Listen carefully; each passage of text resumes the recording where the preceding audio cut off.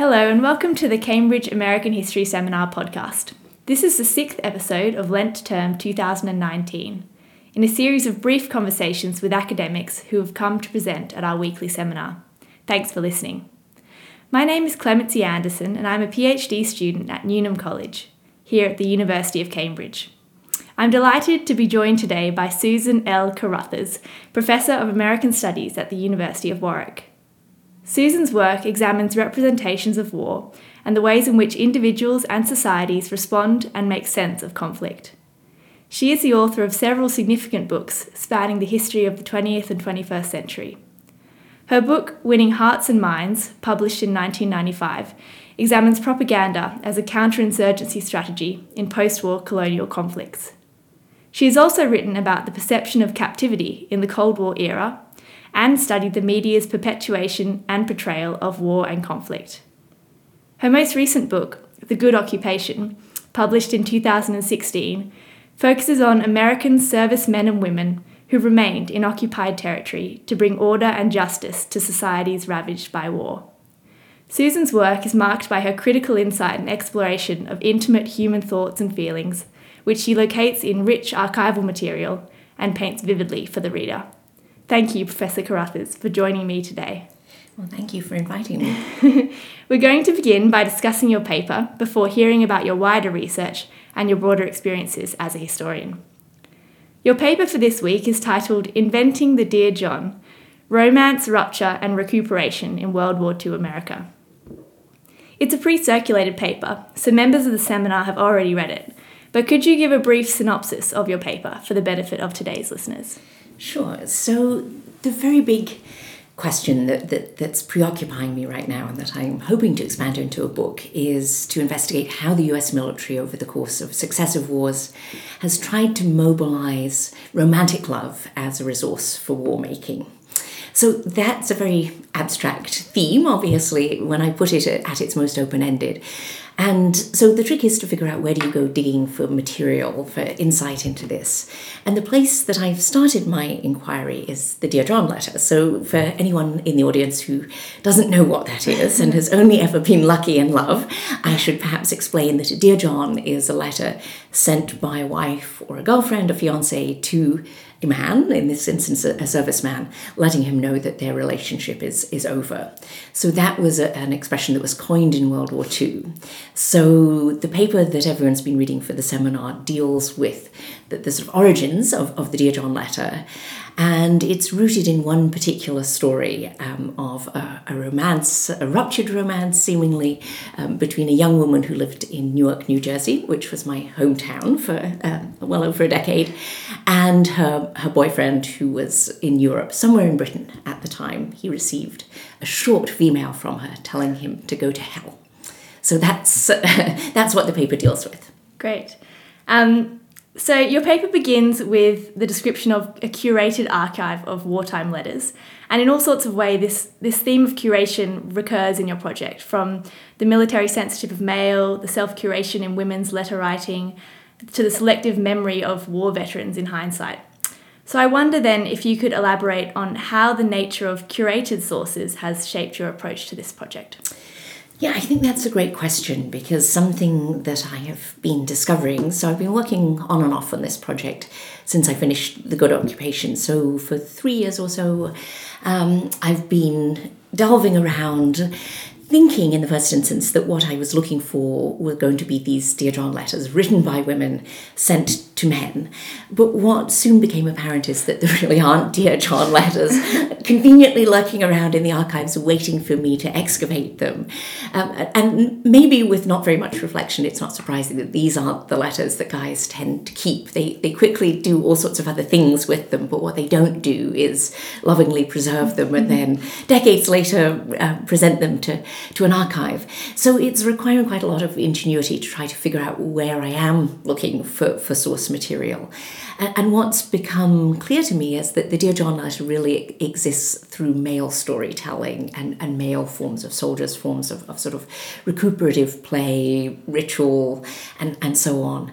So some of the places that I've been looking most especially are at collections of oral histories, and the place I've spent the longest thus far in any sort of stint of research is the Library of Congress's Veterans History Project. And that's a really intriguing collection, I mean, if we're talking about curation, because all sorts of people who are making interviews with veterans for all sorts of different reasons send them to the Library of Congress. And it's very capacious, it's wildly variegated, so you find all sorts of things from Girl Scouts who are making interviews with veterans who may be their granddads or maybe some other random veteran, to people who are doing this under the aegis of the VA, so it has a much more therapeutic character to the interview. And they're asking veterans all sorts of questions that professional historians would never dream of asking, and they clearly don't have to do the things that academics do, like getting Institutional Review Board approval for probing what's often very delicate kinds of psychological materials. So that's just one example of, in some ways a very uncurated. I mean, the Library of Congress accepts anything and everything that it gets. So it's a real grab bag of all sorts of different things. So I spent 2 weeks there last spring listening to a couple of hundred veterans interviews. Anything that was tagged as having a Dear John vignette somewhere in it. Great, thank you. So thinking about what you were saying about it being perhaps a male oral tradition, I was really impacted by that and thinking about the way that Dear John letters could be militarised for functional utility in wartime, is how you describe it. So I was wondering whether you could unpack whether the Dear John letter was a unifying marker of manhood, regardless of racial background, or did this oral tradition remain squarely in the domain of white American soldiers? I would say it absolutely didn't. So in the paper that's being read for today, one of the sources that I use are newspapers, both civilian newspapers and sort of things like Stars and Stripes or Yank. So Yank magazine published the female that was sent by Anne in Newark, New Jersey to her boyfriend in England. And so one of the things that makes that such an intriguing story is that because Yank published a facsimile of the female, including her address, she received a lot of mail from all sorts of soldiers and others who'd seen it there. But at risk of getting myself sidetracked, I'll get back to your question about race. So soldiers of all sorts of different ethnicities wrote to her. African-American newspapers published columns about Dear John letters. African-American soldiers and civilians were very much in the same business that their white peers were, of trying to warn women off writing these letters on the grounds that this would be horribly injurious to men's morale and that this was a sort of shocking breach of wartime etiquette. So I haven't really found any racialized differences. I think that there's sort of commonality that African-American women too were being thoroughly encouraged by all sorts of sort of patriotic boosters to write often, to write eternally upbeat letters to their men at war, not to write things that would suggest they were having too much fun. I mean, it's a very fine line that women were told that they had to tread, that they should remind soldiers that they were missed, but not too much. So, if a woman seemed to be lapsing into dysfunction or sort of chronic loneliness without her soldier boyfriend, that was a bad thing. She should remind him that she was doing well, but not obviously going out and living it up too much. So that was definitely a theme that I found in African-American newspapers, that women were being warned that they shouldn't be writing about the nights out they were having, the wild drunken parties that they were going to. And that was a theme definitely of white newspapers too. Great, thank you. And so this idea of the wartime etiquette for women, it reminds me of the fact that in your paper you compellingly describe the inconsistencies that plagued social expectations for both men and women in this period. And it seems to me maybe that the shock of wartime pushed some ideas about marriage and fidelity into flux. So what are the implications of your paper for historians conceptualising changing gender and family norms across the 20th century? Okay, well, I think that's obviously a huge question. answering it in the first instance with regard to World War II, I think one of the things that's so fascinating is that this is a period of such heightened, accelerated social change that sort of ripples through all domains of society. So, but how it works on the terrain of marriage and gender relations is very uneven, because there are sort of clear countervailing tendencies at work in popular culture and in the whole array of different venues in which women are being told what kinds of relationships are preferable, which ones are going to be functional to the project of waging war and which ones aren't. And so marriage, I think, occupies this very elastic kind of space that on the one hand, young men and women are being warned that rushing to the altar mere days before the soldier boyfriend or newlywed husband is sort of shipped off overseas might be a damaging and dangerous precedent to pursue. And certainly a lot of wartime commentators who are very invested in the longevity of marriage as a key social institution are sounding all sorts of cautionary notes that getting married for a whole array of different reasons that impelled some young women and men to think about that would be probably damaging. And they're looking back to World War I and thinking, well, what happens after World War I? It's this sort of epic spike in divorces. So we can take this story back and see that, yes, indeed, trends about getting married and perhaps not staying married after war predate World War II. So I want to take my story back at least to the First World War, even though the Dear John hadn't been coined as a thing until 1942. But I also want to trace my story forward. So I think sort of historians have obviously done a lot of work in thinking about the sort of course of marriage over the course of the 20th century. Who can marry whom is clearly something that states as well as the federal government have a lot of desire to manage. And one sort of piece of the story, as I think it's taking shape, is also how soldiers serving overseas enter into romantic relationships with women there. And of course, as other historians, Susan Zeiger has written a wonderful book called Entangling Alliances about war brides. And that's clearly linked to my story, because as men and social commentators are busily chastising women for sort of breaking off relationships or perhaps engaging in infidelity during the war, men are most certainly doing so in greater numbers, and in some cases that leads to marriage with women overseas. So thinking about what happens after the war, clearly tens of thousands of soldiers marry women in occupied places, which is something my last book touched on a little bit.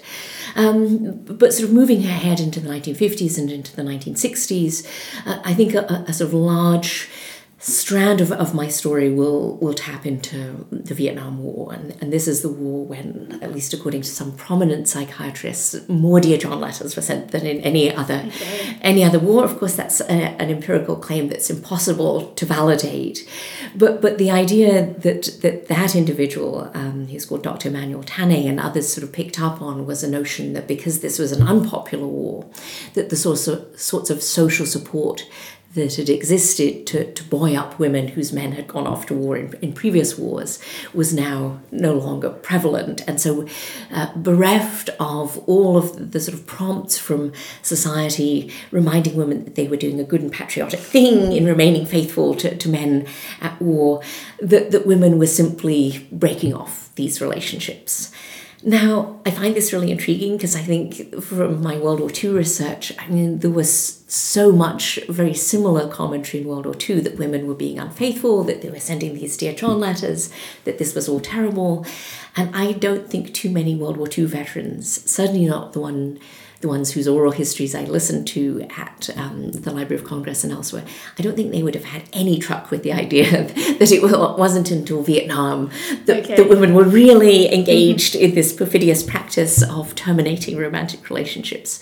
But I think it is a very striking part of the sort of mythology of the Vietnam War, a sort of counterpart, if you like, to the myth of the spat-upon veteran. This is a really pervasive trope of veteran storytelling, that as soon as they land coming back home from the war, that at LAX and other airports they're being spat at. Critical historians, having sort of dug deeply into this mythology, have argued that this almost certainly didn't happen, or happened so infrequently that we can really ascribe it to urban mythology. So I think there's something very similar going on with the Vietnam Dear John letter. So these are some of the sort of longer running themes of the project that I want to trace out, obviously drawing on the work of gender and historians of sexuality who's done all sorts of work on marriage. Obviously, if I'm taking the story up to the present day, I will also be looking at the fact that the military became more open-minded about who could marry whom, about non-heterosexual relationships. So that's where I hope to get up to. Great, that's fascinating. So moving away from this paper, I'd love to ask you, what is a book or article you've read in the last 12 months that really interested and excited you, academic or otherwise? Well, maybe a little bit longer ago than 12 months. I think the book that has done the most to shape my thinking about this very project is an anthropological study of Fort Hood in Texas by a young scholar called Kenneth McLeish. And his book was published by Princeton, I guess about 5 years ago. And it's just a fantastically rich ethnography of what life is like at a base in wartime or in the midst of sort of permanent war. And a lot of my earliest thinking about the way in which the military tries to instrumentalize love, this incredibly diffuse realm of feeling that is, of course, really, really hard to manipulate, to manage, to sort of muster into the service of war making, and yet that's what the military's been doing. And I think that's become ever clearer through practices or programs like the Comprehensive Soldier Fitness Program that he talks about a bit. And it's how that project of trying to make love work for war, how we could sort of try to find a sort of trajectory over multiple decades that I really want to do. But I found that study, he's incredibly sympathetic to the men and women that he lived with for many months at Fort Hood. And at the same time, he's also a very critical and astute thinker about war. So his writing is something that I found very, very rich. More recently, within your last 12 months time frame, a book that, again, I think the highest compliment to me that one could pay another scholar is when you've read their book, that it just makes you wish you were at a point that you too were writing. So this was Christopher Hager's book called I Remain Yours, and it's a study of Civil War letter writing. So he's looking very often at people who were really just gaining literacy skills in the course of writing to their loved ones at war, and he is just a gorgeous writer. It's a deeply sensitive study of everyday literacy, and I would love to write a book that is as phenomenally smart and sensitive and just fantastically well written as his. Great. Sounds like some good book recommendations there. Well, for people interested in war and in the realm of feeling as it's yoked into martial purposes, I would highly commend those two books. Thank you. So in your career as a professional historian, where is the most interesting place you've been to for research? Well, maybe I've already actually answered that question, because the Library of Congress, their Veterans History Project, I've been to more than once now. The archivists there are phenomenally helpful, as archivists often are. They are the often undersung heroes and heroines of our profession. But because that's actually physically located in the Folklife Centre, which may seem a little bit counterintuitive, the people that I was interacting with during my fortnight-long stay last March, April are ethnographers. So they were giving me all sorts of very helpful pointers from English folkloric song traditions of the 16th or 17th century, things I would just never have thought of. So I love those archivists, and they have been incredibly helpful to me. But there are many other places that, certainly for researching the last book, were just fantastic. Biggest archive envy or campus envy was definitely going to Duke, because it's a beautiful, gorgeous, horticulturally lavish campus with oodles of money, and what's not to like about those things. Great. Sounds like some, wonderful places. So as is tradition in the Cambridge American History podcast, I have to ask you one last question. What is your favourite album? Well, I am a huge fan of Richard Thompson. who is an English-born singer-songwriter who now lives in the United States, and he's been doing his thing for about as long as I've been alive, and I've seen him many times in both Britain and the United States, and he's a phenomenal guitar player, but he writes these beautifully realized songs that are often just a sort of perfectly conjured world unto themselves. But at least a decade ago, he did an album called 1,000 Years of Popular Music, which began with him doing his take on madrigals, which is very good for Cambridge, and went all the way up to Britney Spears' Oops, I Did It Again, which he did when I saw him live in a sort of madrigal version, if you can picture the scene. So that, to any historian, is a fantastic sort of journey through 1,000 years of popular music, with all sorts of different traditions that he taps into and renders in his own inimitable style. So if you don't know it, he's an amazing guitarist as well as being a fantastic songwriter and singer. So go listen. Yeah, I'll have to check it out. Well, thank you, Professor Carruthers, for speaking with me today. I look forward to hearing more about your work at our seminar. Well, thank you very much.